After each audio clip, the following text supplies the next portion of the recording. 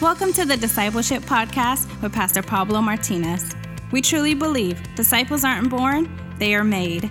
If your desire is to grow, renew your mind, and go to the next level in the way you live for God, this podcast is for you. Pastor Pablo will be sharing the real heart of a disciple through tough but transformational truths that are sure to confront us. These truths will lead us into establishing the kingdom of God in our lives. Now is the time. Grab your pen, a notebook, and your Bible. It's time to get formed. Hello. Thank you.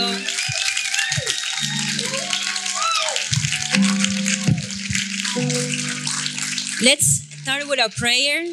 I want to invite you to stand up. I don't know if you are conscious before who you are. I know that many times we come to church, and by the way, the church is not that building. This is the church. Look at each other and say, you are the church.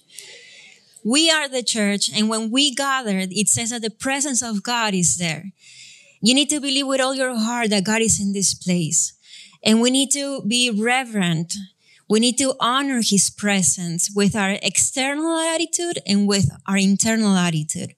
And I want to lead you in a prayer, a simple prayer, but I'm going to ask you to make it with all your heart and believe that God is listening to you and that this prayer has the power to change not only your attitude, but also what you are going to receive from God. Amen? Close your eyes, please. And I'm going to ask you to lift up your hands and say, in the name of Jesus, I open my heart and I ask you, Holy Spirit, to come into this place. I ask you, Holy Spirit, to take control of my mind and my heart. Help me understand your word.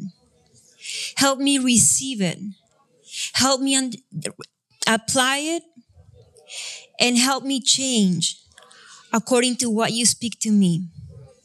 We welcome you and we ask you to move freely in this place, in my life, and after tonight as well. In the name of Jesus, amen. You may be seated. I want to share something with you that, oh my gosh, everything moved in my iPad.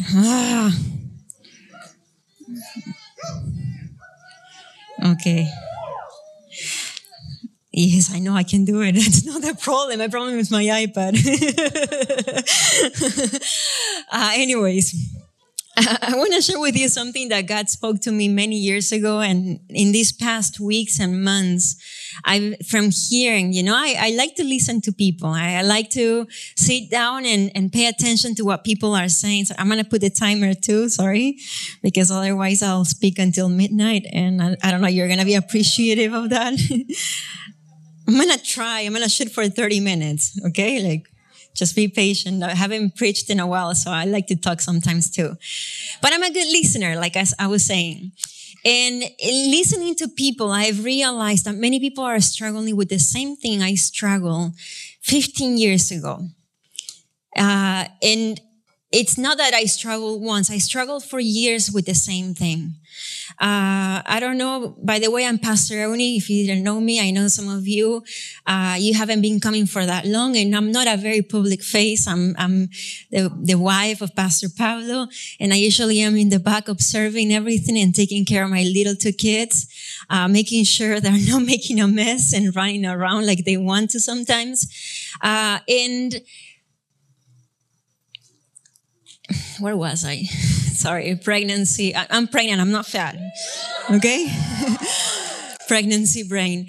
But what I was saying is that as I've been listening, I started recognizing a struggle I went through many years ago for years.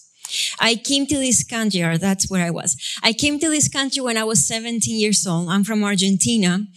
And I look blonde because even though I was born and raised in Argentina, my parents were born and raised in Argentina. Some of my grandparents were born and raised in Argentina. All my great-grandparents and some of my grandparents were born in Europe.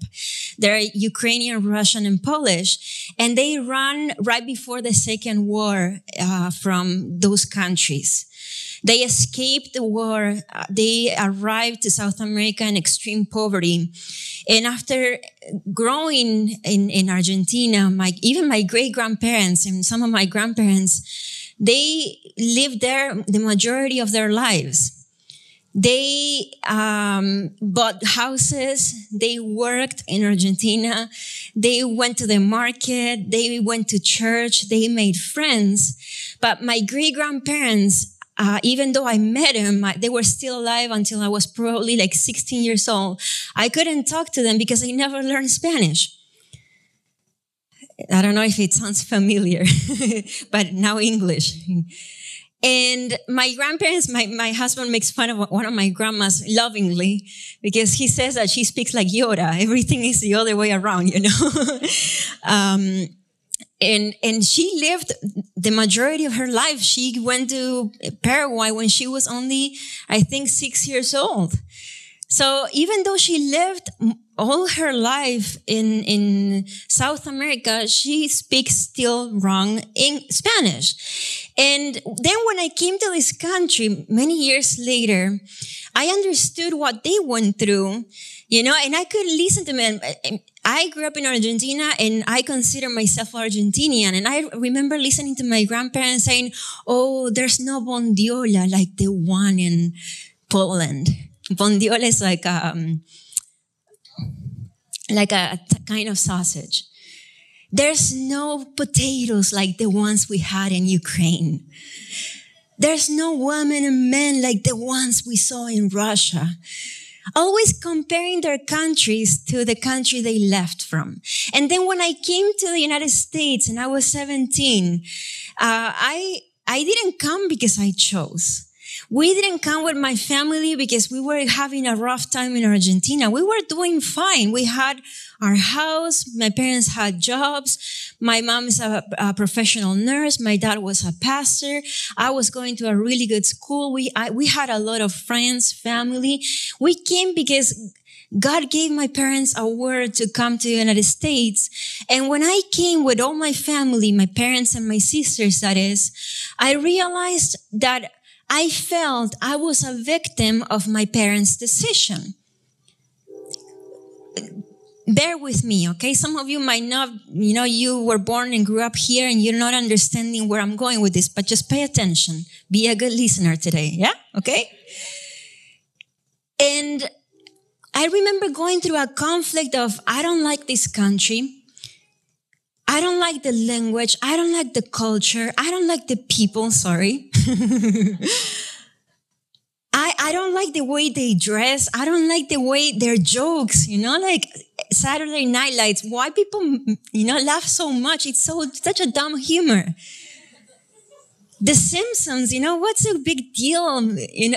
Family Guy back then, it's like, why is that? Why is people finding that so funny? Like I couldn't understand not even the sense of humor. I couldn't understand the way of communication and I didn't like it.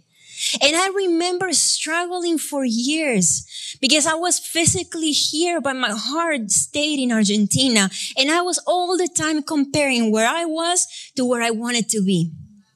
I was all the time comparing the people I knew here with my friends over there. How popular I was over there and how rejected I was here. How I didn't like the culture here and how the culture was so much better over there. And I lived for years comparing, playing down what I was offered to me, rejecting what I had and the opportunities I had, really disliking everything. To the point that for the first 6 years, I refused to speak English. And I was valedictorian in high school. Not to pride myself, but I was like, what a generous country. I don't even speak English and I'm valedictorian. That means pretty much anybody can be valedictorian in this country. And again, that was my mentality over there. Now I understand what I'm going to explain later. But everything was bad. Everything was wrong. Everything was ugly. Everything was less than.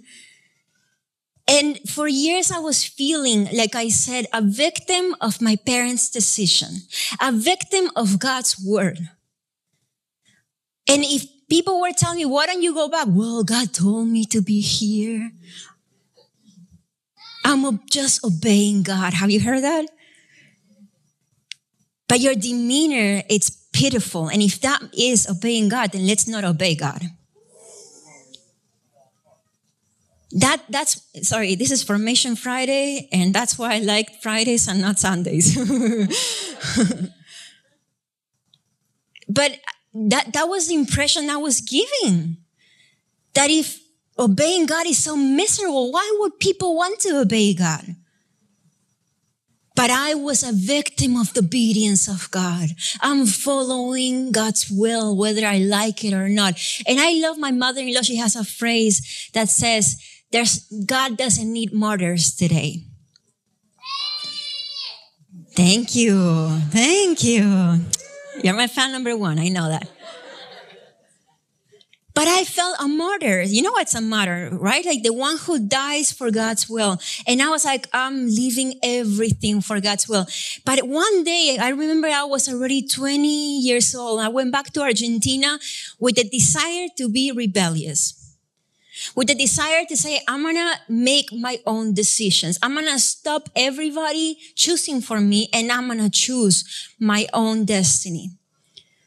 I'm going to choose what I know I want. I'm going to go back to Argentina. I sold my car. I had a little bit of savings. I went for 3 months, but with the desire to stay. And the thing is, like, everybody over there, you know, my friends, the ones I still had, my leaders from the church, Christians I'm talking about, they were like, stay here, Euni. Why would you go back to the United States? Nobody likes you there.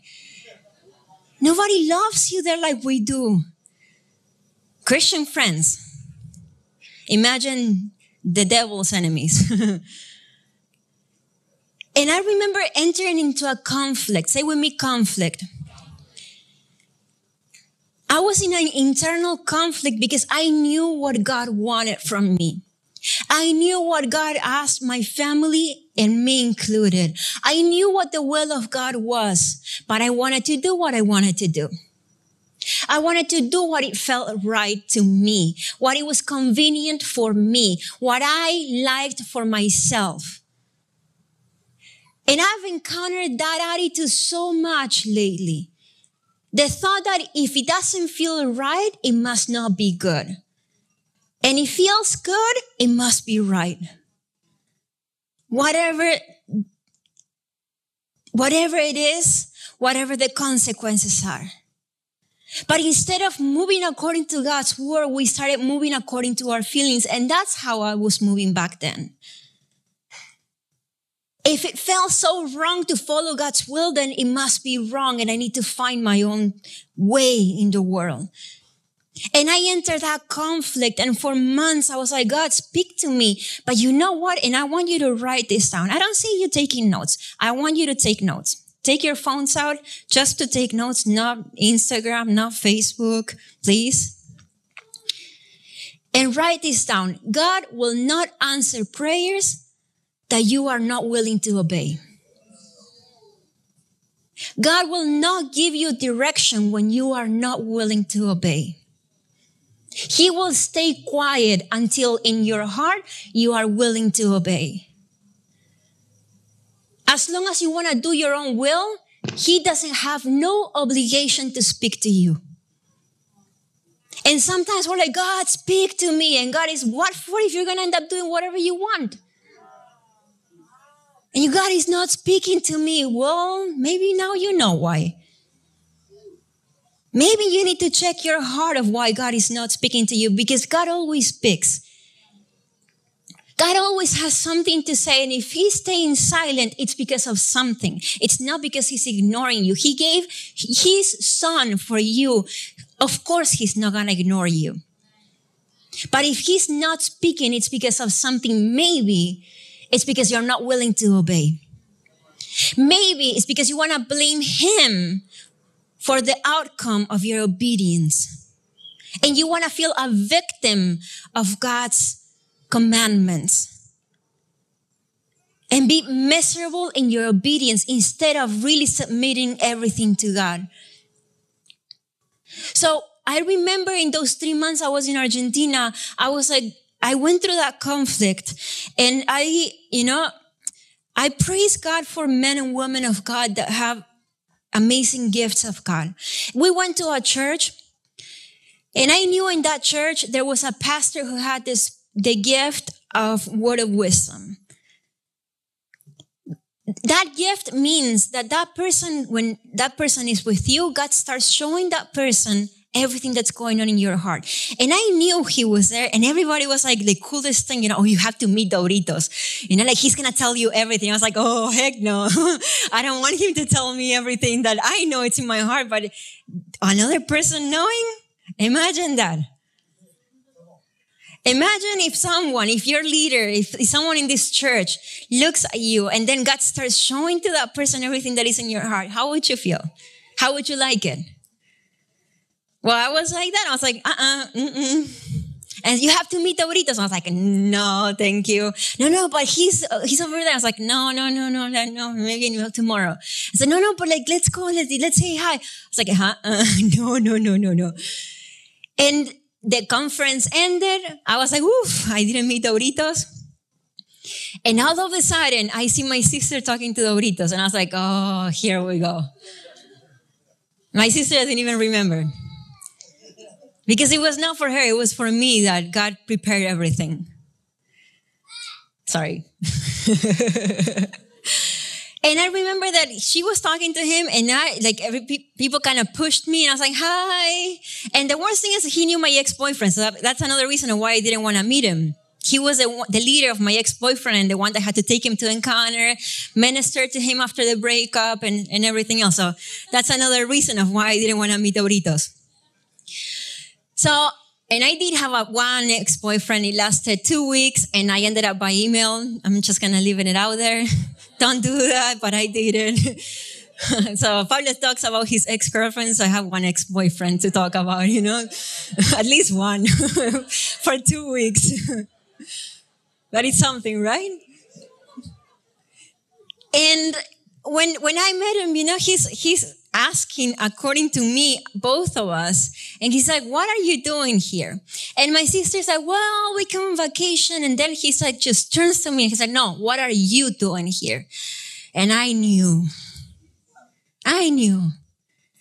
Because I was praying for direction, and I knew. And I started crying, and he like just took me aside, and he's like, this is not your country. He didn't know me, by the way. He just heard about me, but he didn't know me. And he's like, this is not your country. You know where God placed you. You know what God spoke to you. What are you doing here? Why are you entertaining the option of staying here? He didn't know my thoughts. I mean, he did know my thoughts, obviously, but he didn't know my reasoning up to that point. But God was speaking to me, and he's like, you know where God took you. You know where your place is. And you know it's been rough, but because you haven't submitted to the will of God. You are saying you're being obedient, but you haven't fully submitted to his will.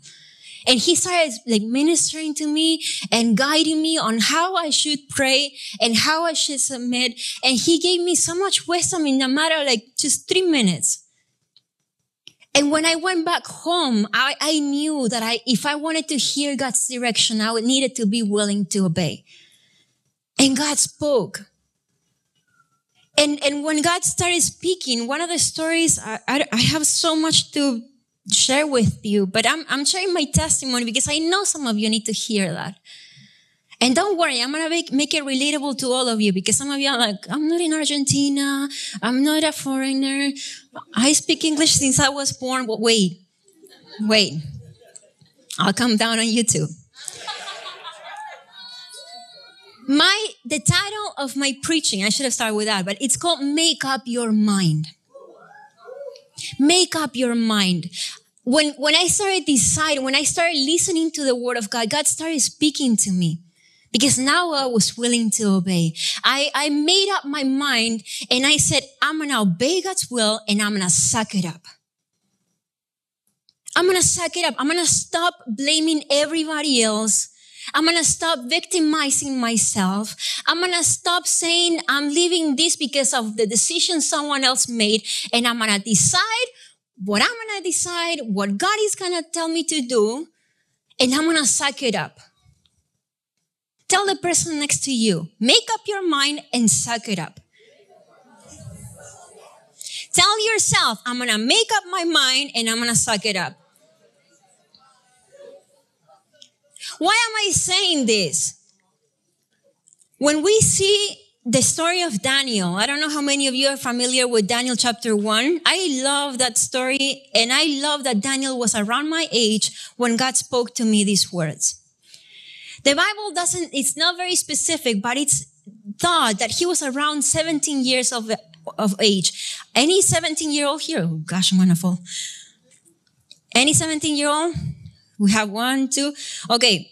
Who was 17 at some point?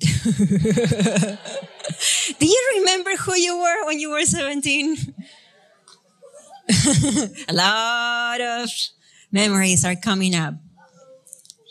Junior, senior year in high school, prom, that stupidity, Sorry, 17-year-olds.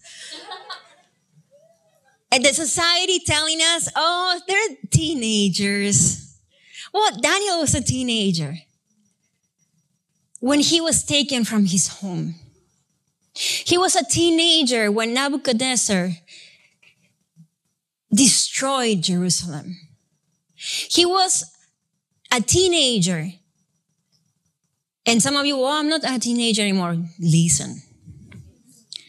He was a teenager when the king of Babylon destroyed everything he knew, probably killed his parents, his family, took him captive.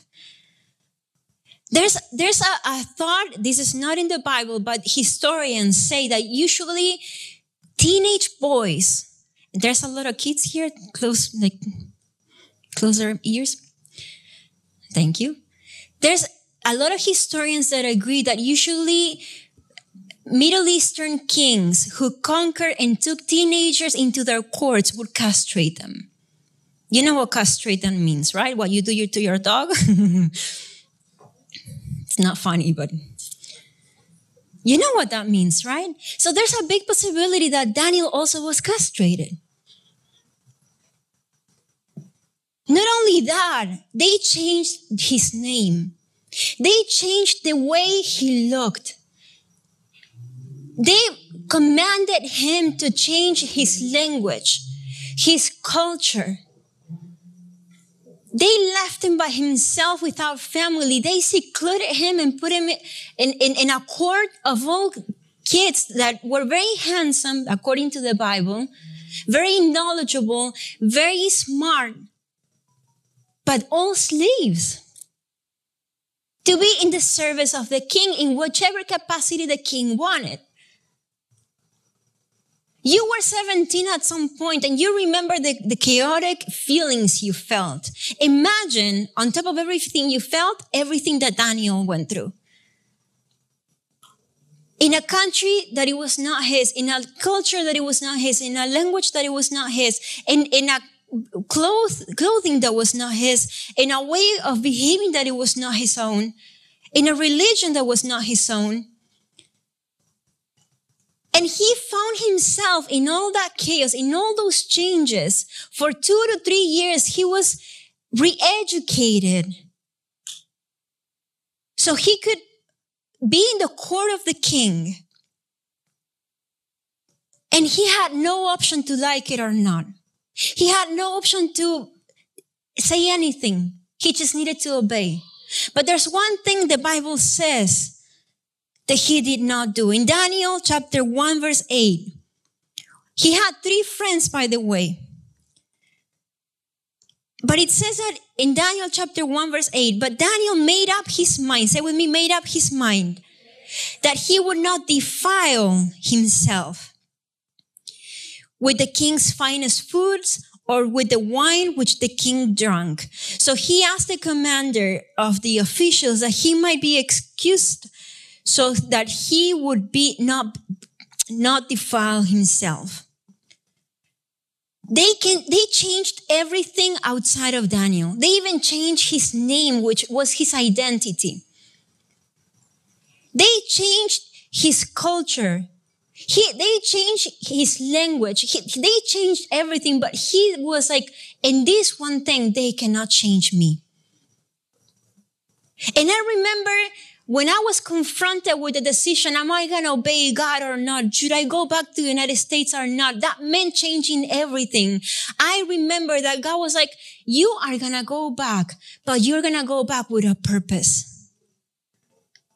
My purpose for your life, not my purpose for your family, not my purpose for your sisters, not my purpose for your parents, my purpose for your life. And your purpose is not defile you, but keep yourself for me. So when you do what I ask you to do, I'll do what I did with Daniel. We all go in life through conflicts. We all have those times in which we have an internal war. Again, many of you are not immigrants. Many of you grew up learning English. But the moment you gave your life to Jesus, you started into that conflict. You had to leave a culture. You had to leave a way of living. You had to leave a way of speaking. You had to leave behind a way of thinking. And God has taught you something different. And that conflict inside of you of what should I do? And in these past months that I've seen so many people struggling with so many things, I've realized more than ever that you need to understand that God saved you with a purpose. God took you from where He took you for a purpose. That God spared your life for a purpose. And you are not a victim of God's will. Something that I had to understand is that in the same way that Daniel made up his mind to not defile himself, what does that mean for us today? It means that we cannot get dirty with the things from the world. We live in a culture that is like a Babylon. I was making a study at the beginning of this year because as any parent, I also get worried in the culture my kids are going to be growing up in. As any parent that is conscious of what's going on, I think, what's going to happen in school? I cannot be all the time at school to see what they're teaching to my kids. What are their friends going to try to impose on my children? And I started worrying, and I remember starting the year worrying and saying, God, in what kind of world are my kids going to grow up in? And God started speaking to me about Daniel and how Daniel, when he was a teenager, he was more of a man than many men today. Why? Because he determined himself. Because he had that internal decision. He made up his mind to not defile himself, to not be like the rest, to not think about the pressure as something to give in. Many of you have been living through a lot of pressure from your family, from your friends, from your siblings, from the culture. Even the political environment we're living, there's so much pressure to believe and lean towards one opinion or the other. Everything that has been going on, the riots and BLM, and I'm not going to do a political campaign right now, but there's been so much oppression into what to believe, what to support, what to lean towards. So much pressure of if you think like this, then you should act like that. If you don't think like this, then you are that. And so many conditions from the outside world. So many conditions about how to behave and how to be really compassionate or not. If you behave like this and you're not compassionate, if you support that and you're not compassionate, who is putting the rules of what compassion is? Who is putting the rules on what just is? According to my God is the only good, just, and perfect person to really teach me what compassion, what justice really is like. And Daniel found himself in a culture, pressure from every single angle, like many of you feel. But he didn't get confused. He didn't defile himself. He didn't dilute his religion to be pleasing to others. He didn't have to tone down his faith. He didn't have to say, well, you believe in what you believe, I'll believe in what I believe. No, he didn't even get in a fight. He didn't get in a conversation. He was like, I know what I believe in. I know the God I believe in, and I know he's going to rescue me. And if he called me to this time, and if he called me to this place, and if he allowed the things that are happening to happen, it's because of something. Many of you do not understand what's going on in the world. You don't understand what's going on in LA or in the country. Who's going to win? What's going to happen when that person wins the elections? And you're constantly glued to the news and Instagram to see what everybody's opinions. What is God's opinion? What does God say in his word about how you should conduct yourself? Daniel knew. He was 17 years old. Some of you are double his age and you are confused. Well, I have hope for you. If a 17-year-old with all the pressure and the threat of being beheaded was able to stand his ground and say, I'm going to continue to believe in God and I'm going to continue to follow him, then you can do it too. It says that he didn't let the outside influence to move him, to sway him. And even though the Bible talks about how he went along with what everybody says apparently, in his heart, he was obedient to God. In his heart, he stood firm. Why is food so important in that time? Because it was a commandment from God. It was a commandment not to defile themselves with food that was offered to other gods. Nowadays, we don't have that commandment, but look at what Jesus says. He says in Matthew 15, verse 8 through 11. Write this Bible verse, Matthew 15, 8 through 11. I'm not nearly done, so if you can turn off the music and give me 10 more minutes, I will be very, very grateful. Thank you. Sorry, it was hard to keep it under 30 minutes. Matthew 15, I'll promise I'll hurry up. I can promise that though. These people honor me with their lips. Look at what Jesus says. Is it in the screen? Read it. These people honor me with their lips, but their hearts are far from me. They worship me in vain. Their teachings are merely human rules. Jesus called the crowd to him and said, listen and understand. What goes into someone's mouth does not defile them, but what comes out of their mouths, that is what defiles them. Now we don't have the problem of food. We have the problem of words. What is coming out? You can leave the music very softly. It will remind me that I need to finish, but just not to the point that I'm like, oh my gosh, I gotta hurry. Jesus said it's not that the problem is not food, it's what you are saying that is defiling you. The Bible also says in Matthew 12:34, for out of the abundance of the heart, the mouth speaks. Ask the person next to you, what are the words coming out of your mouth saying about you? You have heard, you know the saying, what you eat, you become? That's the saying, right? If you eat, Elijah was asking me the other day, why can't he eat every day McDonald's? And I was like, because it's trash. And she's like, you are mean.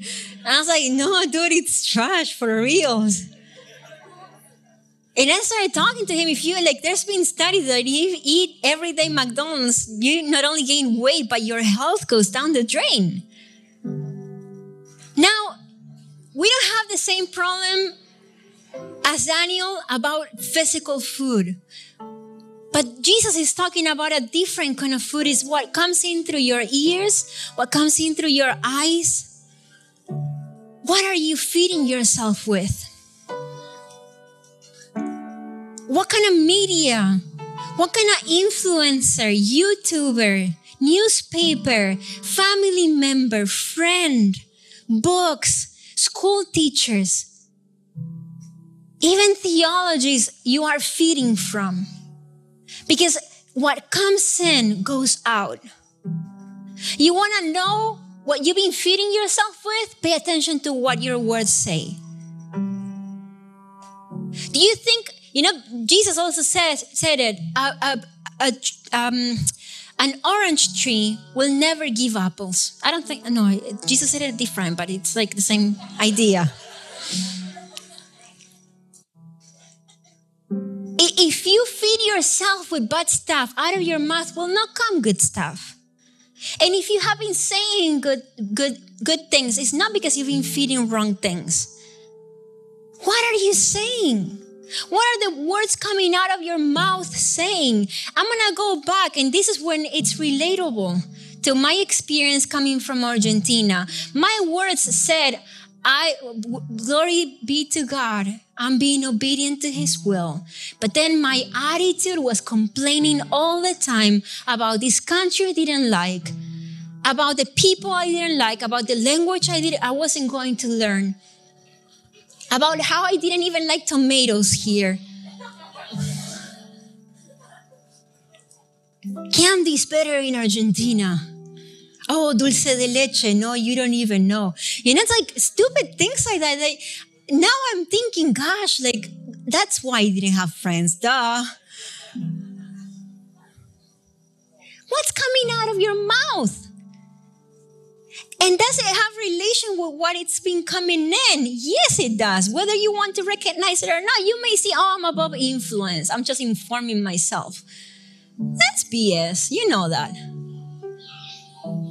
Everything that you receive, everything that comes in will come out through attitudes, through words, through judgment, through complaining. I read this week something that it's amazing. Amazing in the sense of confrontational amazing. No, amazing. Oh, that's so beautiful. Because Derek Prince says, the one thing that made the people of Israel do not enter the promised land, the one thing that made the people of Israel do not receive the promise of God, the one thing, therefore, that will make you not receive the blessings of God is their sin. What was their sin? They had many sins. Many, many, many sins. But there's one thing that God was enough. This is it. And He was complaining. It says in Numbers 14, 28 through 31st. So tell them, says God, as surely as I live, declares the Lord, I will do to you the very thing I heard you say. In this wilderness, your bodies will fall. Every one of you, 20 years old or more, who was counted in the census and who has grumbled, say with me, grumbled, against me will fall. What is grumbling? Complaining, whining, criticizing, comparing. I don't like this like it was before. My ex-boyfriend was handsomer, or more handsome, sorry. My other church was better. I don't like this, I'm going to move churches. I don't like this state, I'm going to move states. Am I talking to someone? You cannot imagine how much I've heard that one in the last few months. Oh, I'm going to move to Nashville. I'm going to move to Texas. I'm going to go to Waco. I'm mocking you. Yes, sorry. No, sorry. Stop complaining. If God tells you move, then move. But if you move because you're complaining about what God has done in your life and where God has placed you, God will get tired. Be careful with complaint. Be careful with whining to God. Be careful with what words come out of your mouth. Be careful. Be careful. I cannot stress it enough. Be careful. Stop comparing this with that. Stop comparing what you have or what you used to have or what you want to have or what someone else has.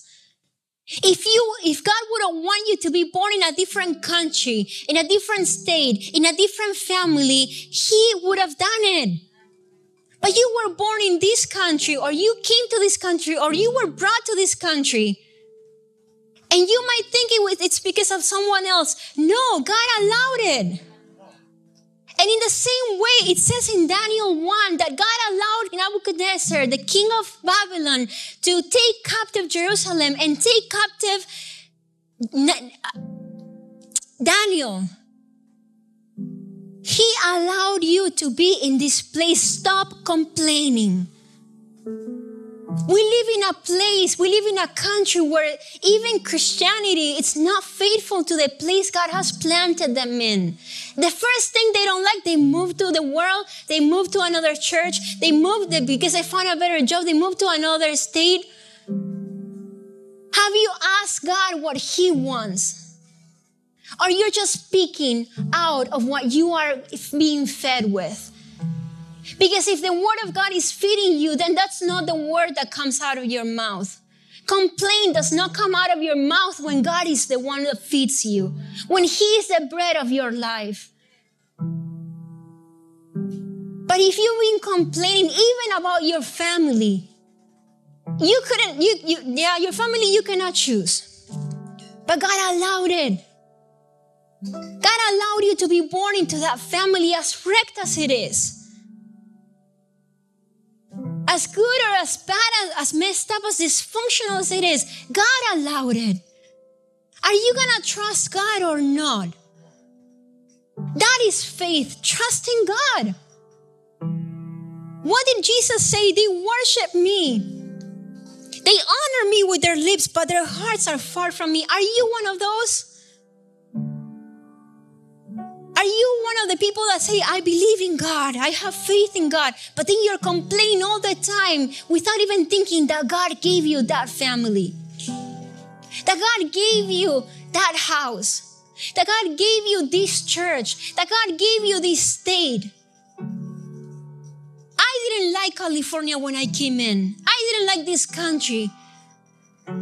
But God confronted me and He's like, I'm taking you there because you're going to be like a Daniel in that place. It's not about what you like, it's about what I'm going to do with you. And it's about what I'm going to do through you. But if you're willing to obey, I'm willing to do wonders. The more I kept reading the chapter of Daniel, I understood that he chose that he was going to serve and follow God. Pastor Pablo preached last week about Elijah, remember? And when he confronted Ahab and the 400, by the way, it was like 850 because there were more false prophets. And he confronted the people, thousands of people that gathered at Mount Carmel. And Elijah went before the people in 1 Kings 18 verse 21. Elijah went before the people and said, how long will you waver between two opinions? If the Lord is God, then follow Him. If Baal is God, follow him. But decide. How long are you going to waver between two opinions? How long are you going to go wavering between what the media says and what the Word of God says? Between your past and what the Word of God says. Between the failures of your past and what the Word of God says. Between the traumas of your past and what the Word of God says. How long are you going to waver in your emotions, in your thoughts, in your opinions? And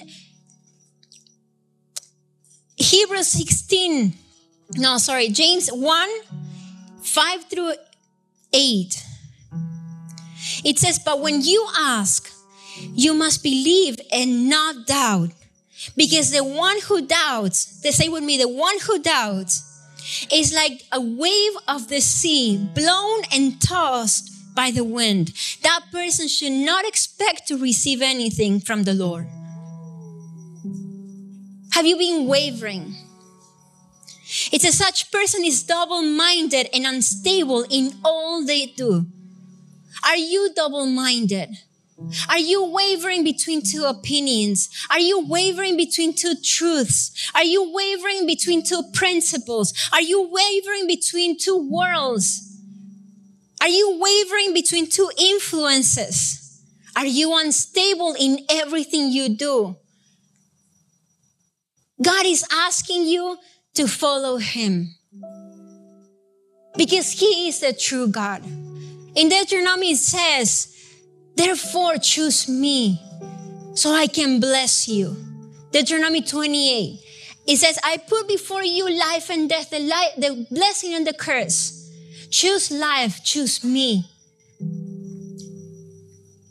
But we want God's blessing and still waver between two opinions, between two lives, between two ways of living.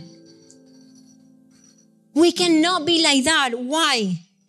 Because we will receive no reward. It says, and without faith, Hebrews 11:6, without faith it is impossible to please God, because anyone who comes to Him must believe that He exists and He rewards those who earnestly seek Him. If you don't have faith in God, if you don't follow Him, you will not be rewarded. You cannot expect, like James said, you cannot be expecting the blessing of God. You cannot be expecting God to hear you when you are wavering between two opinions. It's either everything for God or not. This world and this culture, this way of doing Christianity in this country teaches people that you can do one thing and do the other too. That you can go to church and still be sexually active before matrimony. That you can go to church and serve God and still have mistresses or misters or whatever. Mysteries.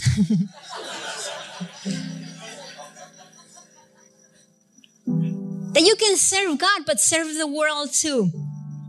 That you can give and worship God with your mouth and still sing worldly, really bad songs. That you can pray to God but trust in your boss who gives you your salary. And according to this culture, that's okay, but according to the Bible, it's not. Do not expect God to listen to you if you're wavering, if you're double-minded, if you are unstable in your decisions. The second thing that he did is that he believed.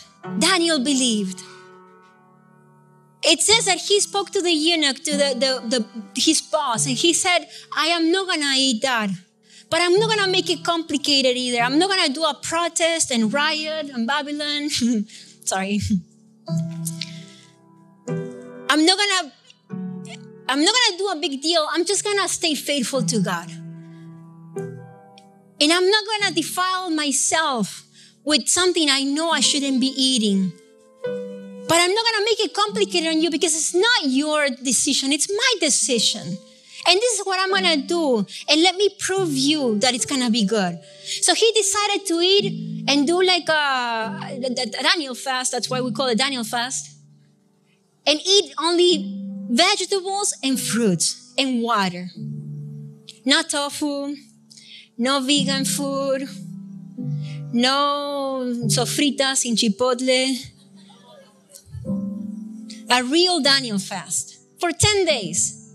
And he's like, at the 10th day, come and check. If we look like that's not working and you're risking your life and they're going to hate you, then we'll change. But I'll assure you that we're going to be fine. And Daniel and his 3 friends did that fast for 10 days. And it says that when the eunuch came back, he saw them way fitter, way better, way stronger than the rest that were eating the best of Babylon. He fasted. Are you fasting? Are you fasting from external influences? Are you fasting from those voices that speak to you, those things that you are seeing that are not feeding your soul right, that are definitely not feeding your spirit? They fasted and they were found to be way healthier than the rest only in 10 days. So they were allowed to continue their diet. But it says that at the end of the 3 years, in Daniel chapter 1, verse 17, as for the 4 young men, God gave them knowledge and skill in all kinds of literature and wisdom. Daniel also understood all kinds of vision and dreams. It says that God gave them favor and grace. It says that in all things, when the king spoke with them, there was no like Daniel, Hananiah, Mishael, and Azariah. When you decide not to defile yourself with the things from the world, when you decide not to let bad things come in and bad things come out through your mouth, when you decide to separate yourself and say, I'm going to trust God, God will bless you. God will give you favor. He will give you rewards. He will give you grace. He will make you 10 times better. It says that no one was like them. No one. They were found 10 times better than anybody at their level and even higher. Many of you want to be better. And your measure of better is like someone that is next to you. No, that's not your measure of better. Your measure of better is Jesus. When you focus in Jesus, He'll make you better in everything and in anything that you need to excel. When I decided to stop complaining and stop listening to the complaints, stop listening to whatever the enemy was telling me and the comparisons and all the trash that I was allowing the enemy to feed me with, depression went away, sadness went away, comparisons went away, lack of fulfillment went away, a lot of things went away. And a lot of purpose started coming in. A lot of belief and faith in what God was going to do started coming in. When we understand that our thoughts are not the way God thinks, when we understand that the way we plan our ways is not the way God plans His way for us, and we submit to His thoughts and His ways, we'll realize that His will is good, is perfect, and it's acceptable. He didn't save us so we can be suffering through our whole life. He saved us so we can be light, so we can be salt, so we can show to this world that it's worth serving and following God. He saved us to be influenced, not to be influenced by others. He saved us so we can show others that God is a true God. That whatever everybody's following, whatever everybody's serving is not worth the attention. The problem with this country not following God is because there hasn't been a church to really show the true God. And I'm not saying all churches are bad and only this one is good. I'm not saying that. I'm saying it's time for the church to rise up. It's time for the church to say, our God will save us. Our God is powerful. Our God is worth sanctifying ourselves for. Our God is worth making up our minds so we don't defile ourselves with the world. The purpose of our God is always higher than our purpose. The ways of our God is always better than our own ways. You want a solution? The Democrats don't have the solution. The Republicans don't have the solution. God has the solution. God has the answer for this world. God has the answer for the broken families. God has the answer for the broken hearts. God has the answer for the fatherless children. God has the answer for the people that need to be re-socialized. Socialism doesn't have the answer. Capitalism doesn't have the answer. The media doesn't have the answer. BLM doesn't have the answer. Antifa or whatever organization out there, they don't have the answer. They're fighting, trying to find an answer. And the more they fight, the more an answer looks like it's not there. But God does have the answer. And we were brought to this land, to California, to Los Angeles, to CFF, to show the world, starting with our own families, that Jesus is the way, the truth, and the life. And no one can get to the Father but through Him. That whoever comes to Him will not be thirsty.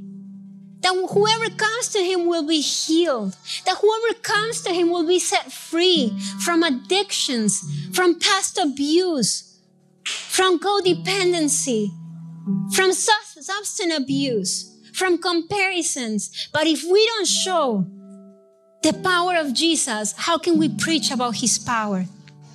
If our lives are not a reflection of His power, His redemptive power, His restorative power, how will the world show it? If we are still wavering between two opinions, why will others believe that our God has the answer? I want to encourage you. I'm going to ask you to stand up.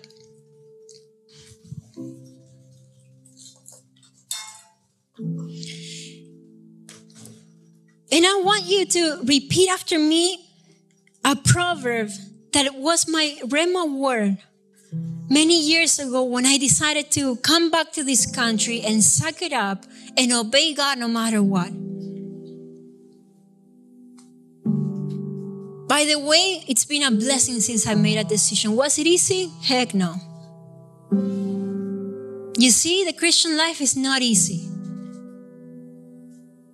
Committing ourselves to not defile our hearts and our minds and our spirits and our bodies is not easy. Whoever told you it's easy, it's lying to you.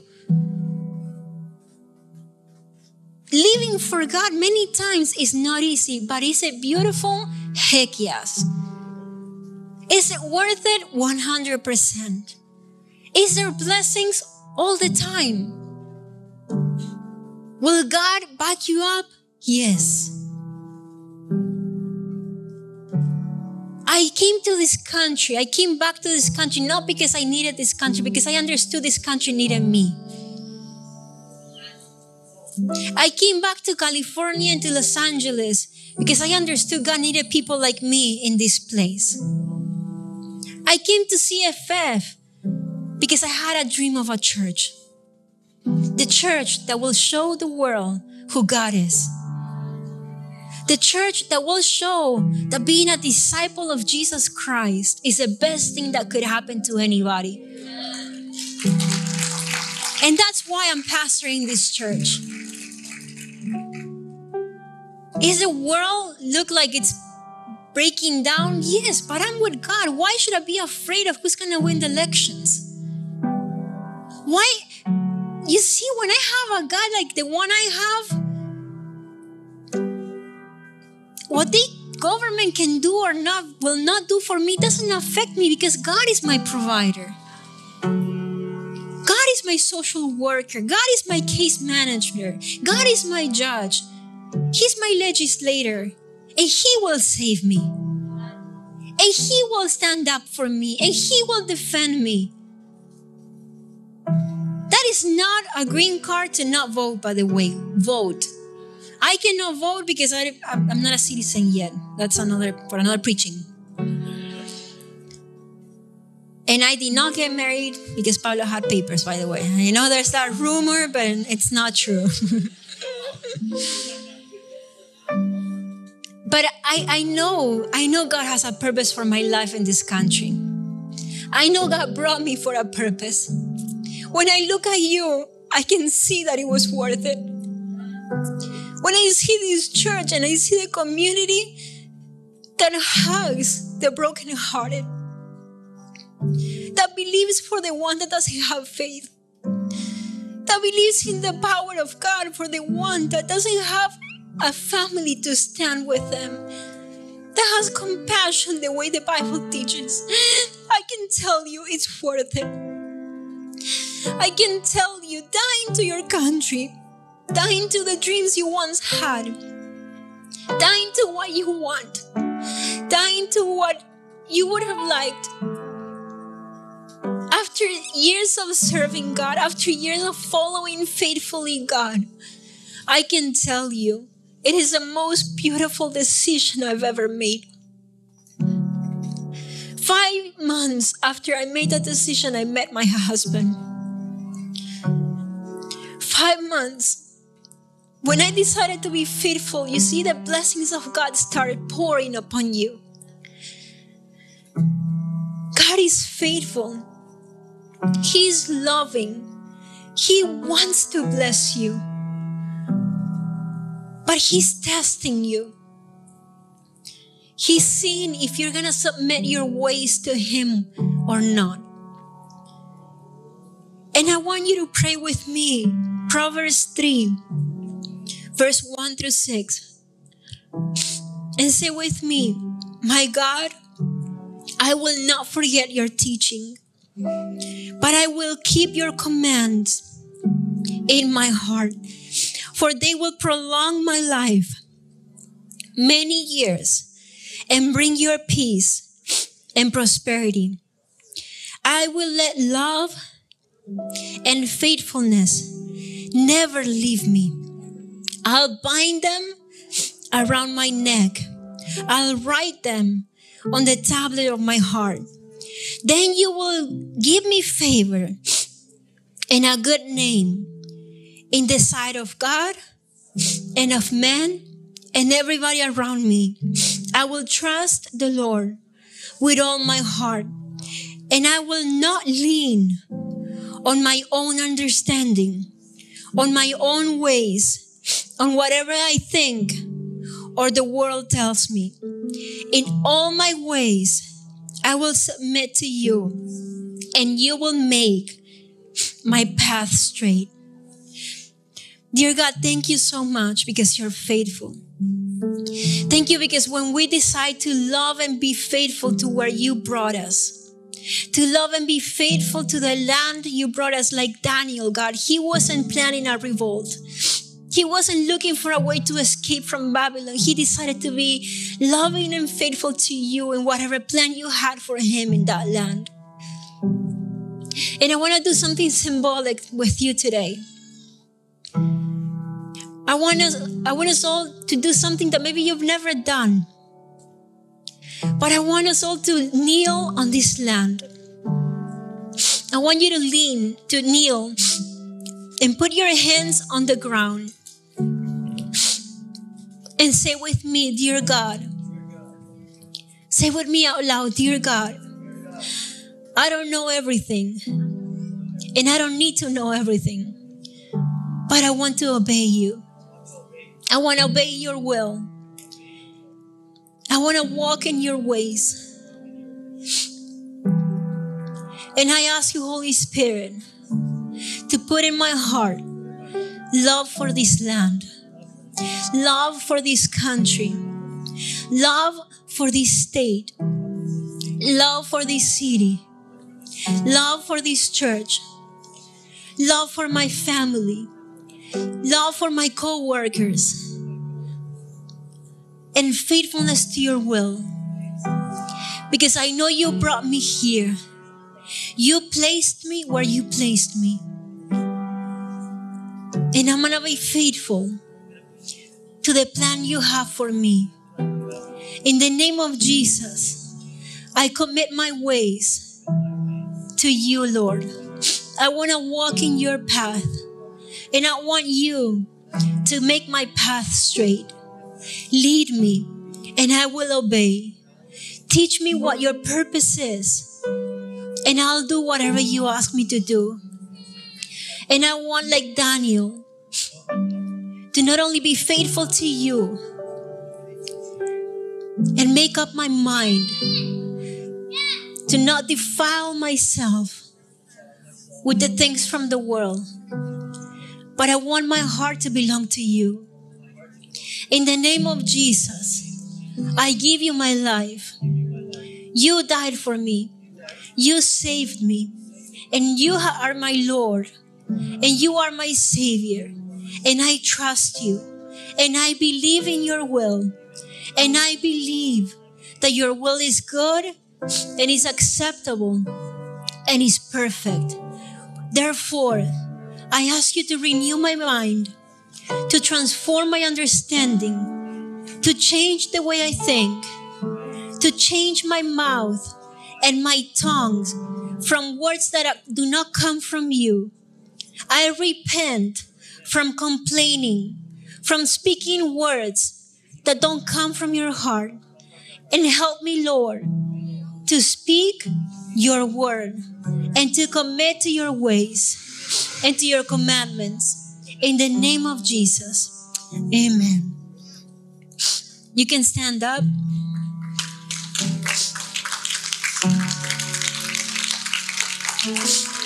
And I'm going to ask you to read over and over again Proverbs 3, 1 through 6. Whenever you are, again, wavering between two opinions, whenever you find yourself in conflict, not knowing what to decide, not knowing what to think, not knowing what to believe, go back to Proverbs 3, verse 1 through 6, and trust God. Trust in what He's doing. Believe in His sovereignty over your life. Believe that He is God and He's not absent from your life. Amen? God bless you. And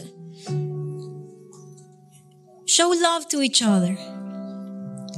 Show love doesn't mean only hugging and saying, hey, I love you, like I love In-N-Out. But it's caring for each other. So find people today that maybe you've never said hi to before and greet them and say, thank you for coming. It's good to see you. What's your name? And get interest, care for others, show the love of God. The Bible says that we will show the world we are His disciples by the way we show love to each other, starting by the house of God. Amen? God bless you. I'm going to stop talking because I can continue.